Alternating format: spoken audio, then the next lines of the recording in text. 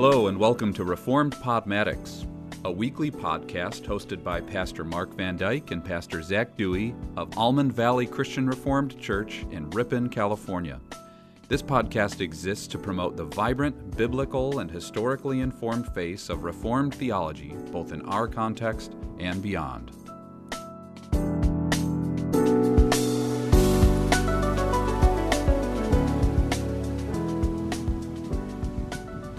Hello again, everyone, and welcome to Reformed Podmatics. I am Pastor Mark. And I'm Pastor Zach.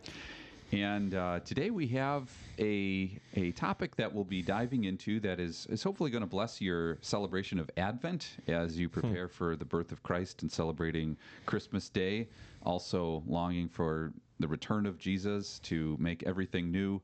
And maybe not the topic that you think will be so helpful in preparing you to celebrate Jesus' birth, but a topic that I think as pastors, sometimes we can assume people know more about than what they actually do.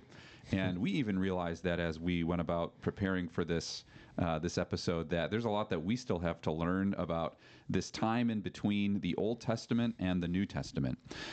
Right now, we are preaching through Malachi at Almond Valley, and that's, of course, the last book of the Old Testament, not just in the last book in the canon of the Old Testament, but it's also the last book chronologically of the Old Testament as well, where about 400 years before Jesus was born, Malachi prophesied in Judah and gave great promises, of course, for God's faithfulness. But that's 400 years from his prophecy into the birth of Jesus, the ministry of John the Baptist, which prepares the way for Christ. And so sometimes we need a refresher on all that happens in those 400 years, because Israel is a very different place when Jesus comes onto the scene. Yeah, it's easy for us to just think that Malachi gives his prophecy and then things remain pretty much static for the next 400 years, although very quiet. There's no prophecy, and then all of a sudden Jesus comes on the scene. And that's problematic once we actually pick up the New Testament and begin to read, because things will be very confusing for us if that is our understanding of those 400 years. We will see these different parties that are not really explained so much as they are just assumed that we know what they mean. There's the different groups, which we'll get into in this episode, the Pharisees and the Sadducees, the Essenes, and even those who are called the Zealots. And there's now Roman authority. The Romans weren't in the picture by the time of Malachi's prophecies. And so how did that happen? What was the transition of power for this region of the world known today commonly as Palestine?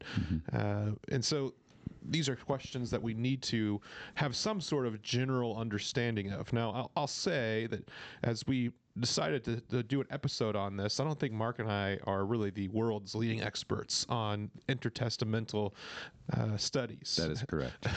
We know some of the basics. We know enough to have this episode on it, but we're definitely not the ones who have all the working knowledge of it. We have just sort of, at least for me, I speak for myself, I can say that I have just sort of a kind of a shadowy understanding of the main events that took place, the main groups that were in power, and sort of the story of the Jews during this time period. And so our hope today is to sort of give you these major plot points so that you can begin to read the New Testament with more understanding, and so that you will benefit from it more positively. Yeah, maybe we could summarize this episode in saying we did the homework, so you don't have to. We read the Wikipedia pages and similar sort of things, study Bible notes and so on, so that you don't have to. Right, and no, that's a great reminder for people. We are not the world's foremost authorities on this, but yet we are pastors who have gone to seminary, and so I think that maybe even with that disclaimer, I would add, we do see, as the people who study the Bible and the New Testament, that these are pretty important matters of historic developments during the time in between the end of the Old Testament and the beginning of the New Testament, that I would say you're going to be okay reading the Bible if you don't have all of this background knowledge. There is perspicuity in Scripture. That's a word that means somebody who picks up the Bible and is filled with the Spirit can have understanding of all that you need to know for life and godliness just from reading the Bible. So we don't want to oversell this episode as if you'll understand nothing about the New Testament and the ministry of Jesus if you don't go to Israel and if you don't know about the Hasmonean period and the Maccabean revolt. Sometimes scholars can oversell things so much that they make people insecure about their knowledge. We don't want to do that. But we do also want to say there's a little bit of homework that can be done, a little bit more of understanding, so that we would more greatly appreciate the world in which Jesus lived, the ministry context that he served in, what is happening with the Jewish people, particularly in that day. And maybe a little bit of a teaser also is that next week we are going to do an episode on Hanukkah, which arises in this intertestamental period as well. So we'll ask the question basically next week, how should a Christian think of Hanukkah? What are the historic roots, the theological roots of the celebration of Hanukkah? And we'll think about that next week because it has a lot to do with this topic as well of the intertestamental period. And when we say intertestamental, we just mean this period between the end of the Old Testament and the beginning of the New Testament, essentially the birth of Jesus. Yeah, that's an interesting point that you bring up, the perspicuity of Scripture, and I totally agree. And I think that doing studies like this, where we pick up some of the history along the way that is not itself included in Scripture, is part of how we can believe the perspicuity of Scripture. Because maybe the Bible doesn't tell us everything we'd like to know about the scenes, but that doesn't mean we can't use good and necessary reason to go and read other sources on sort of picking up who are the Essenes or who were the Sadducees. We can glean really important things from Scripture on these groups.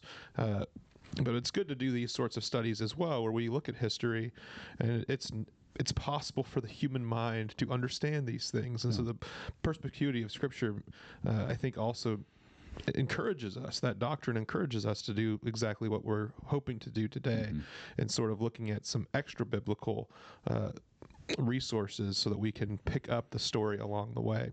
And so I think we should start with picking up where the where the Old Testament leaves off.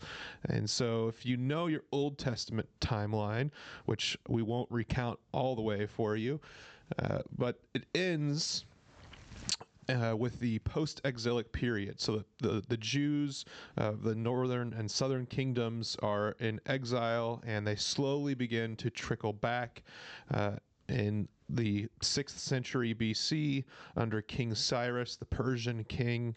And this is a time that is recounted in the Old Testament in the books of Ezra and Nehemiah, which in some ways are considered one book. And the people return, they rebuild the temple, and this is known as the beginning of the Second Temple period. That was really an important term for you to know. The Second Temple Judaism is something that is talked a lot about in the scholarly world, because Second Temple Judaism exists from that point in time, from the rebuilding of the temple up until the destruction of the temple in 70 AD, shortly after Christ's ascension. And so King Cyrus allows the Jews to return to Jerusalem. They return, they rebuild the temple. It's a time of great rejoicing, but also of weeping. The glory of the temple is not the same as the temple that was put in place by Solomon.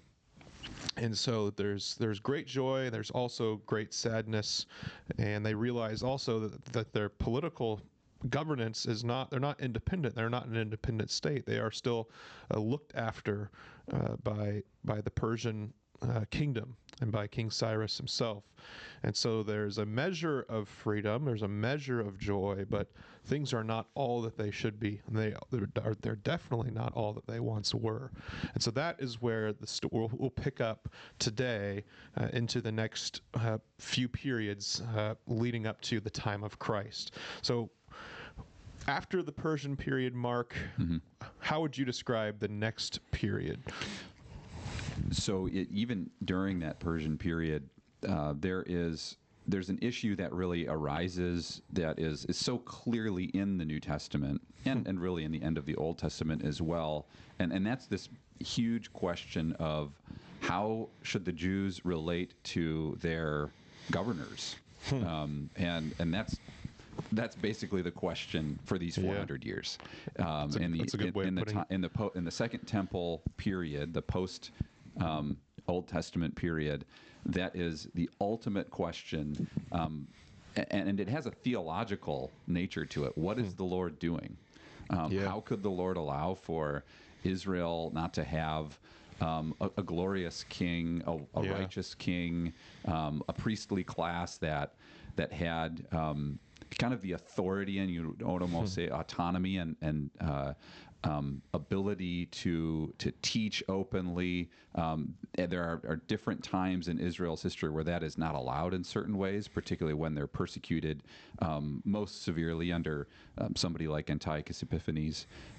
And so this question is still there when Jesus comes onto the scene. When Herod, even when Jesus is born, seeing that there's a threat to his authority, and the slaughter of the innocents happens in Bethlehem as a result of that. That is the question that hangs over Israel like a black cloud, is how should these Jewish people relate to outside authorities, Gentile authorities? And the place that really ramps up in a lot of ways is when Alexander the Great does his conquest all the way from Greece towards what is now India, where he sweeps through the Eastern Mediterranean world, and he not only achieves great military victories, but in his wake, he's leaving very intentionally Greek culture. And if you know the name of Greece today that Greek people use, it's Hellas. So if you were to go to Greece, they don't call it Greece in Greece; they call it Hellas. In the same way that they don't call it. I did not know that, actually. They don't call it Germany in Germany; they call it Deutschland, or España, or there's different. Japan is not called Japan in Japan. I believe it's Nihon. And so in Greece, even still today, it's called Hellas. And part of the reason that I even bring that up is that Alexander the Great Hellenizes the Eastern Mediterranean world, and over time that spreads culturally to the Western Mediterranean in a lot of ways, particularly through the conquests of Julius Caesar later on in Gaul, and even all the way up to England. Julius Caesar fought battles near Dover, England. And so this Hellenization, this bringing of Greek philosophy and Greek culture is spreading really through the conquests of Alexander the Great, and that also includes the Jewish world, where even in Jesus' day, the lingua franca would have been Greek, and the big reason is the Hellenization that happened under Alexander the Great. Yeah, and from what I understand during this period as well, though Alexander was intent on Hellenizing his conquered realms, there was still a little bit of leeway for each of these groups to retain more or less some of their own peace, and they could retain some of their culture as they went. And so the Jews weren't really threatened too much. They kind of got along, and they recognized him as the king that he was, or the emperor that he was. But there wasn't a whole lot of threat to their identity as a people. They were allowed still to retain their worship. They were considered strange and weird, and that really lasted all the way past the time of Christ. They were seen as this unique people group with one God. Their monotheism was very strange to the Greek and Roman polytheism. And so for the most part, they were, during the early parts of what we might call the Hellenistic period under Alexander the Great, things were more or less okay. But as time went on, the Hellenistic, or the Alexandrian Empire, sort of fragments, and this is where things can get a little bit convoluted, but we could say that there was the next leadership rule or the reign coming from the Ptolemaic Empire, which would have extended up from Egypt. So you can sort of think of Moses and the people wandering up from Egypt up to the up through Palestine. Excuse me. Mm-hmm. You could think of that sort of journey, and that's about where the Ptolemaic Empire would have had its reign. So up from Egypt, up through Jerusalem and Judea.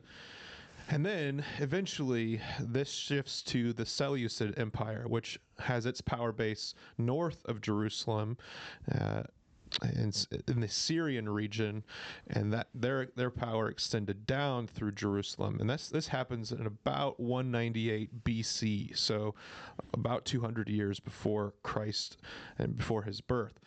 And so it's during this period that things begin to get really dicey for the Jews. Their whole religion and identity now becomes threatened. The Seleucid Empire really begins to push Hellenization to the max, and so they really don't want anyone going against their sort of ways, their culture, their religious beliefs, and so they begin to restrict worship in the temple.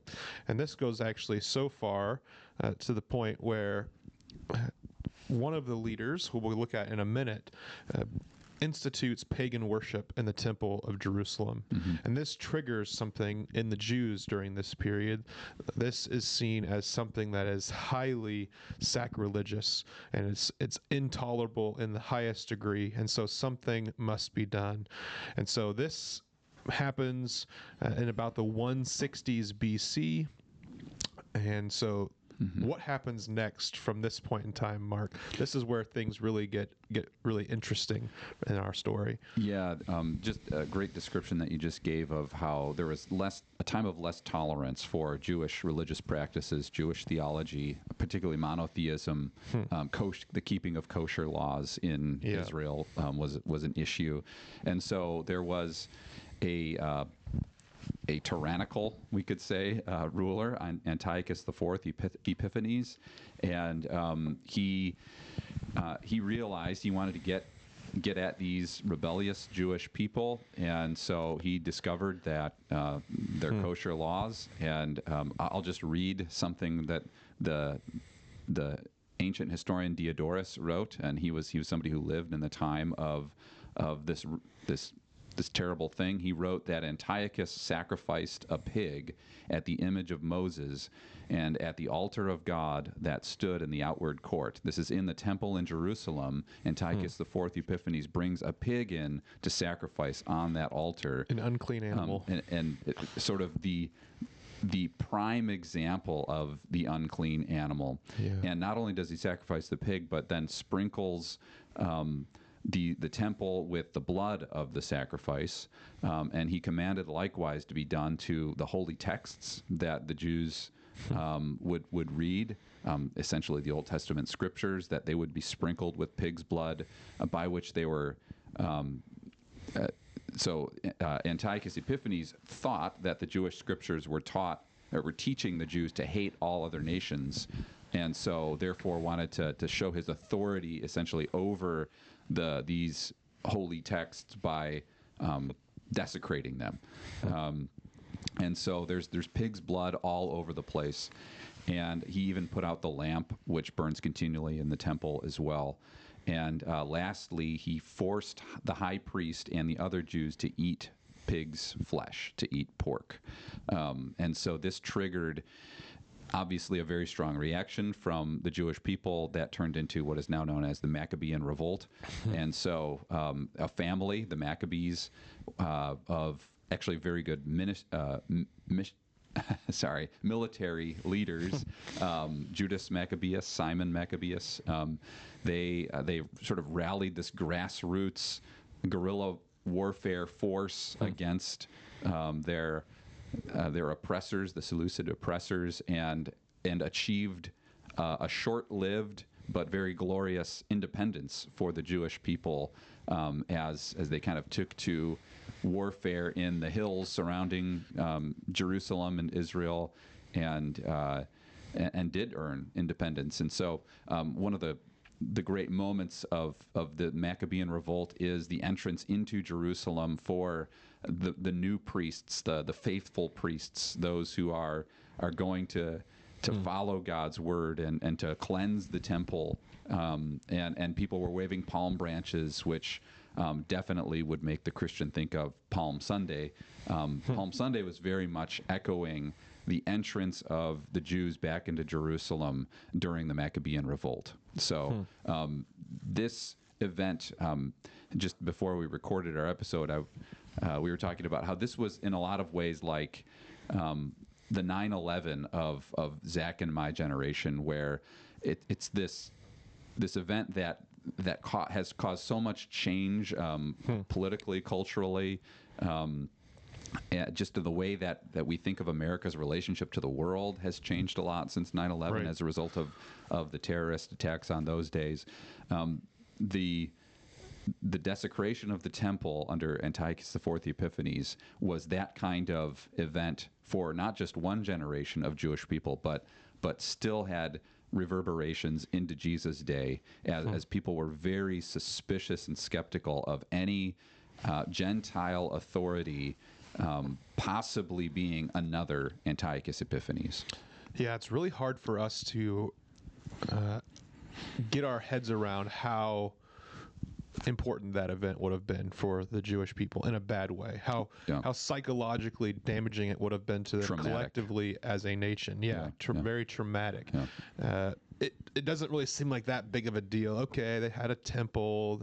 Some guy came in and put pig's blood on things just in order to make them angry and to get them back, and to really establish his dominance over them. Okay, shouldn't they have just forgiven him and moved on? But for the Jewish people of this time period, not only were they already feeling pretty beleaguered and oppressed, but their temple was their sole connection to the Lord, to the God of their forefathers. It was sort of the identity marking feature of their whole nation. It marked them out as God's people, and the temple worship would have been the way of doing worship.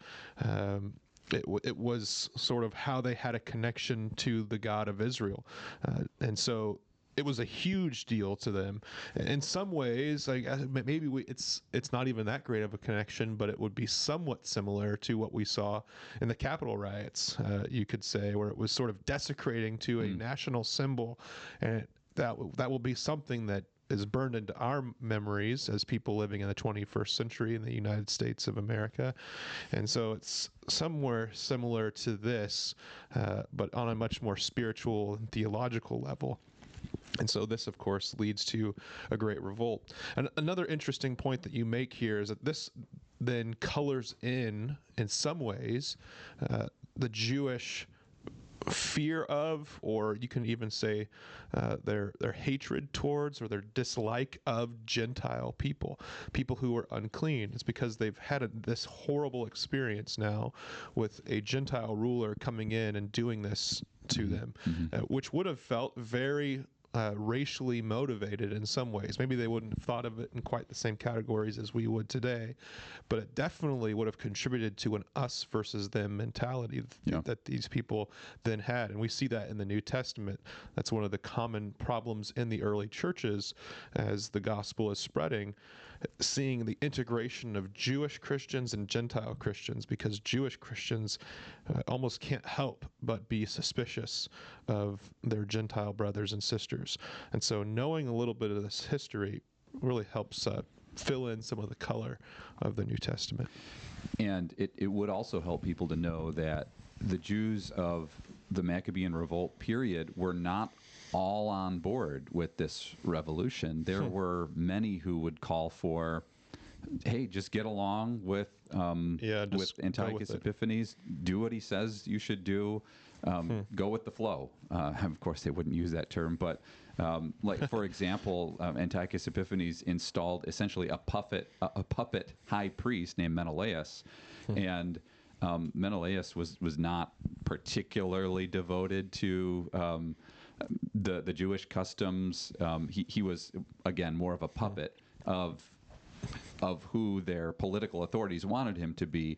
And there would have been a lot of people who would have gone along with that. Yeah. And so think of the tax collector in the New Testament in Jesus' day, and the Jewish tax collector was regarded as that type of person, Yeah. somebody who is appeasing the Roman authorities, the Gentile authorities, maybe has even culturally assimilated in some ways to this Yeah. Hellenization, and instead of drawing those thick boundaries between Jewish culture, Jewish identity, Jewish practices, and the foreign influences of the Gentiles, the Hellenizers. So even as we describe this, hopefully people can get a little bit more of a sense for the culture into which Jesus was born, where it was a powder keg in a lot of ways. Yeah.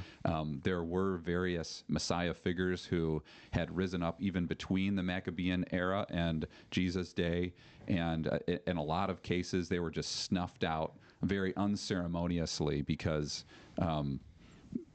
these political authorities were powerful and Israel was not, militarily speaking or politically speaking, in this time period between the Maccabees and the beginning of the New Testament. Yeah, and the Maccabean revolt didn't just happen all at once. It really happens in the 160s, starting in about 167 to about 160. But then even after that, there's kind of a back and forth of power, and it's really not until about 140 BC that independence is really fully won. And so that independence then lasts for about 80 more years or so. So just to back up, we've seen the Persian period starting with King Cyrus. That begins in about 539 BC. Maybe you're writing this down so you can track the timeline. And then there's what we've characterized as the Hellenistic period. That starts in 331 and goes to about 164. And at the end of that Hellenistic period is the Seleucid Empire, which really is what triggers then the Hasmonean, or what's also known as the Maccabean period, with the Maccabean revolt. And that lasts until about 63 BC. And this is then the beginning of the Roman period. And this is the period in which the New Testament takes off. Mm-hmm. So, Mark, what happens here in the Roman period? How does it sort of begin? The Romans were organizers, and not only that, but that was seen in their military style, and their great military successes were in part because of the amazing organization, not just of the army itself, but also the organization of the supply lines. Even something as simple as road building and farming and coordinating all of the supplies that need to go into supporting an army. And so the reason that I bring that up is the Romans basically saw victory after victory over all kinds of people groups out west, just as I said, under Julius Caesar. And it was in the century before Jesus was born that Julius Caesar had his great victories, and that the Roman Empire really became a thing. And so even the name Caesar took on the connotation of the emperor in the stead of Julius Caesar, who was really the first great Roman emperor. And as Caesar is experiencing all of these victories, Rome is doing what we could say a good job of organizing their territories. They are essentially becoming almost like a little bit more of a modern nation state. Now, a historian would disagree with that for a lot of different reasons, but maybe just for the sake of shortening our conversation, we can think of a huge nation that basically encompasses the Mediterranean world and goes outward a little bit towards the east as well, and towards the north, towards places like southern Germany. And so that would include, of course, Israel, where even in the Bible, everybody remembers in those days, Caesar Augustus issued a decree that a census should be taken of the entire Roman world. And so Caesar Augustus is the adopted son of Julius Caesar. And even in that reference, you can see they're an organized empire. And because taking a census. They want to take a census. They want to know who is in the empire. They want to, of course, do that for the purposes of receiving taxes. And generally speaking, in this era with Julius Caesar and Caesar Augustus, there was quite a bit of leniency towards the local worship practices, at least from the very top levels down. Now, that won't be the case with Nero and Caligula and some of the Caesars that would follow after and be terrible persecutors of the church. But in this day, these Roman authorities set up local governors, just like what Herod was in Palestine and what Pontius Pilate would later be as well. And there's a hierarchy at this time. And so even still, they have real authority. They make a tax system. And there is still this question of how the Jews are going to respond, even though they're given authority in the temple, for example, to worship like they want to. In Jesus' day, that is the case. There's still this unease with the Gentile authorities and powers that are over them. Yeah, so there's tension here, obviously, building. From what I understand, it sounds to me like the Maccabean period ends with some division amongst the different leaders of the Maccabean reign, different family members. And so they kind of ask for Rome to come in, but they don't really want Rome to have that much authority. But once Rome comes in, they come in and they begin to have this authority. And so as the years go by, from about 63 BC up until the time of Christ, there's building tension, such to the extent that there is a lot of wondering about when the Roman oppressors will be overthrown once again. Maybe there's thoughts that there will be another revolt, another time where Jewish leaders will start a rebellion and once again return towards independence. And this would be seen obviously as the ideal. It wouldn't have been ideal for the Jews to have some sort of religious freedom without true political freedom as well. And so this is where many of our listeners have probably heard pastors talk about there was lots of wonderings and rumors about who was going to come and overthrow the Roman overlords. They thought the Messiah would have come and done something militarily to get them free. And so it's in this time period, especially the Maccabean time period leading into the Roman time period, that there's a sort of a fragmentation, you might say, of the different groups of Jews who are asking this question of how do we relate to those who are in power over us. And so there's four main groups that we are introduced to in the New Testament that we come into contact with that sort of have their different distinctives, we might say. And so the first two are the ones that we hear of quite a bit, and they're the Pharisees, the Sadducees.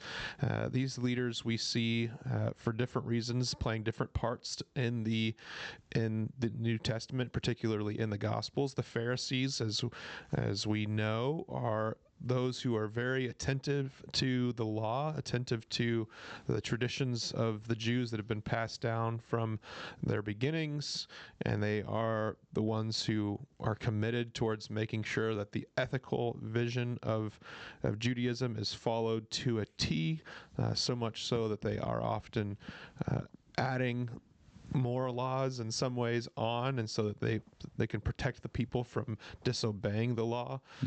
And so when we think of Phariseeism today, we think of legalism. Now, maybe that's going a little bit too far and not being quite fair to them. It wasn't as though they didn't believe that God was gracious or anything like that. And not every Pharisee was pure evil. There were good Pharisees. Right. Even in Jesus' day, there were good ones, too. Yeah, we can see the good in what they are trying to do and trying to uphold the moral law and the religious law in general, the ceremonial law and all of it in their own day. And then there's the Sadducees, and we've all heard the sort of little joke that they were sad, you see, because they did not believe in the resurrection.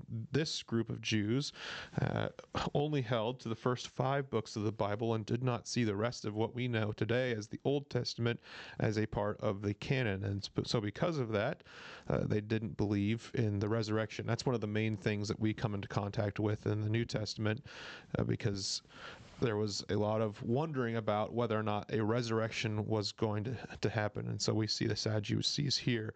Both of these groups were quite influential, but the Pharisees, I think, would have had more power. Do you think that's fair? Yeah, Would that be right? Yeah. That's my understanding, at least. A lot of social clout, and like they were the most impressive. Pharisees were not priests. Sometimes people get confused about that.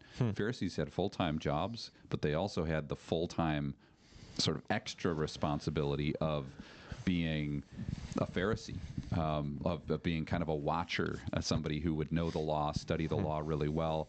It was, it would be almost as if you and I, Zach, had full-time jobs, and we also were full-time at the church and doing our ministry. There would be people would be kind of impressed by that. Yeah. And they would say, wow, they're really devoted to what the Lord wants to do in the community. And that was the reputation of the Pharisees. They were so impressive. Yeah. And they liked being impressive, too, in a lot of cases. Jesus confronts them for that. But even as we think about these responses to the problem of Gentile authority, I think we can see parallels in all of these with people today. And so if somebody says America is not the great nation culturally, influentially as it once was, and so they would say, how are we going to solve that problem? Well, some people would say we got to be all about the law and order. That's the Pharisee response. Tighten things up. Exactly. Add laws upon laws, and we're going to legislate our way out of this. Another response could be the more Sadducean response, and just be skeptical and kind of give up on there being a massive transformation in culture. The Sadducees had kind of been resolved to that. Jesus' great rebuke of the Sadducees that I remember from preaching on it in the Gospel of Mark is where they try to test him, and Jesus' response is, your problem is that you believe you do not understand the Scriptures nor the power of God.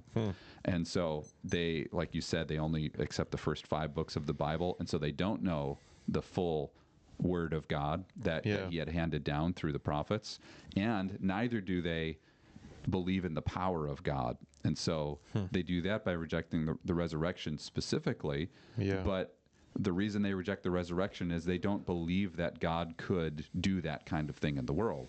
And there's a lot of people who take that attitude, maybe even in the church, towards God. They don't know the Scriptures nor the power of God, and so it turns into cynicism, skepticism, and they might just kind of give up.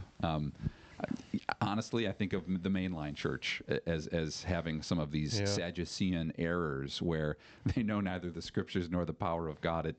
Gathering for worship becomes really more about routines and rituals that are helpful for us in a kind of spiritual, moral way. But is somebody really going to be healed by the power of God? Is God going to bring revival to America? The Sadducean modern person would say, no, probably not. I mean, that's probably not going to happen. So there's those two that Jesus addresses mainly, but then alongside you have the zealots, and that term is still in common vocabularies of people because they are filled with zeal. That's where the core of the word zealot comes from. And these would be those who would have stormed the Capitol building on January 6th. Those could be certainly referred to as zealots. These are the people who say, we've got a problem, and we're going to solve it through force. We're going to take on these authorities, even if the odds are against us, come what may. We just have to take up our arms and do something about it. And so that would have included one of Jesus' disciples, of course, famously Simon the Zealot, who would have been serving Christ alongside Matthew, the tax collector, which is a fascinating little study in Christian community.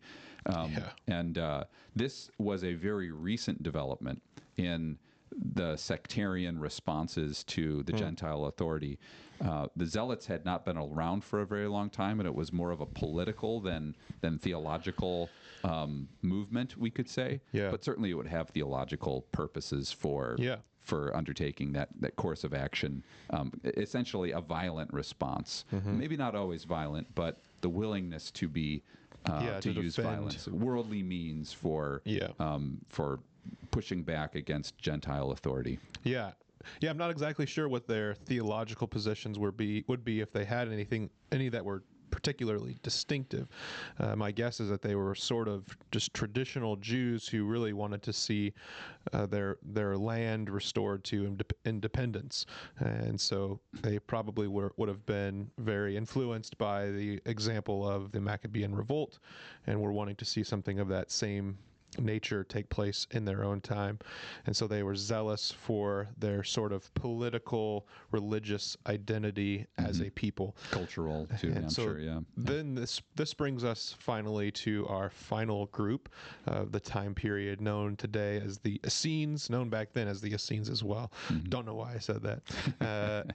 But this group is unique. The Essenes were known pretty well for sort of pulling away from engaging with the culture of their day. In some ways, we may think of them as proto-Anabaptists, Or Amish. or the Amish. Yeah, maybe that's a more popular way of putting it. Who generally went their own way, kind of pulled apart from the rest of their people, and they were also known for being quite mystical and for having beliefs that were kind of more pietistic, we might say. And they practice baptism as well. That's something like they find baptistries in Essene communities. That's right. And so that baptism then, of course, plays a very important role by the time of Christ and of John the Baptist. These were, you could say, rituals that were already taking place that were picked up in the New Testament, and you might even say baptism was baptized by Christ and was given a new meaning by the time of Christ. And baptism makes a lot of sense for somebody withdrawing, to cleanse yourself from the world, to enter into this community. There's the ritual to do that would be to go through baptism. The Essenes are also very important in biblical history for their production of what are now known as the Dead Sea Scrolls, and so they live out in the wilderness, in the hinterlands around Israel. Caves. And they hide in caves, they live in caves, they store their stuff in caves, and that included many jars of sacred texts. And so part of the reason that we have many of the manuscripts that we have of the Old Testament are from these Essene people who withdrew from the cities, the towns, to go form their own communities out in the hills.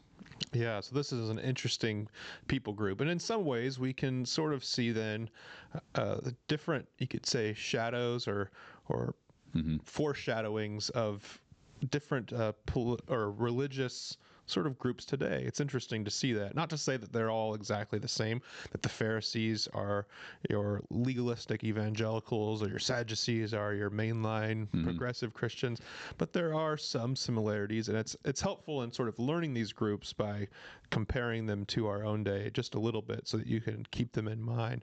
And so even in this time period, there were different understandings amongst Jewish people about how they ought to relate, how they ought to relate to government, how they should then be faithful to the Lord in their own time period. This was a time of political and religious turmoil. There were difficulties that the Jews were facing. And so in all of this, we can think just sort of broadly from the time of Cyrus up to the time of Christ. The Jews were in a time of longing. They were in a time of very much looking forward to the promises of the prophets being fulfilled, to God being faithful to his promises that he had spoken when he would restore his people. And so they had different understandings of how this would happen, and nobody really quite understood that it would happen the way it did in Christ.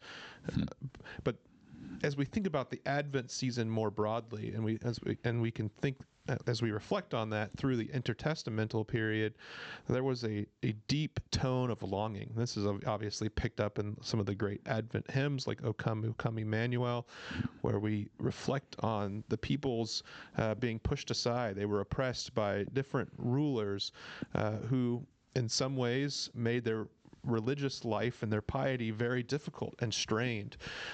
And so when we think about Advent, we are largely putting ourselves back in their shoes and thinking about how we today struggle even with our world as it is, and we long for the return of Christ to make all things new and to set all things right. All these people needed Jesus teaching, "My kingdom is not of this world." And each of these groups, Pharisees, Sadducees, Zealots, and Essenes, would have been corrected in some way by Jesus' proclamation that his kingdom is supernatural. Yeah. And we can mean that in the fullest sense, not just that it was amazing, but that it was even above an earthly realm. And so I can't help but think as we describe all this that politics do really matter, and politics really influence theology. And even still, we live in a day where politics continue to matter a lot. And the question that we would have is, are we turning to Christ, or are we getting maybe a little bit wrapped up in any of these responses to the political intrigues of the day? I think that can often be a distraction from devotion to Christ and simple Christian living. As the Apostle Paul wrote, live quietly, work hard, and follow Jesus. I think that it can be a temptation to put ourselves in the shoes of the Zealots or the Essenes or the Pharisees, thinking that anything other than Christ himself is going to be the one who brings restoration, salvation, wholeness to a church or a town or a nation or even the world. Yeah, and that's exactly what the Advent season is then all about. Yeah. It's about focusing on the return of Christ and how in his return, all things will be made right. Not in any sort of interim political scheme that we try to come up with between now and then. I think Christians very often do get caught up in thinking quite a lot like that, where they think that if only something can happen, the right political person can be put in power, or the right system can be enacted, or the right laws can be put into place, then all things will be right. Yeah. Advent reminds us that no, not all things will be right until the end, when things will be restored, when every tear will be wiped away, when judgment will come down, and with it justice, and things will be all new. Yeah, and until then, we strive and labor for we serve Christ and love our neighbor, and we engage in the political process, but I think always with that perspective. So thanks for listening and for sticking with us for a little bit more of an educational episode here, but a history lesson. But at the same time, we don't apologize, because this isn't just the same old history that you've probably heard 1,000 times, but this is hopefully helpful history that will inform your celebration of Advent and your understanding of God's Word. Amen to that. So thanks for listening, everyone. And as we often remind you, it's great if you can like and subscribe and share the podcast. Hopefully this is a blessing not just to you, but you can spread the blessing to other people that you know, that they could grow in their understanding of God's Word and their trust in Christ as well. Yeah, so we'll be back next week with our episode on Hanukkah, which maybe surprises some of you. Yep. And so you'll just have to wait until we get to it. And until then, grace and peace, you guys. All right, bye.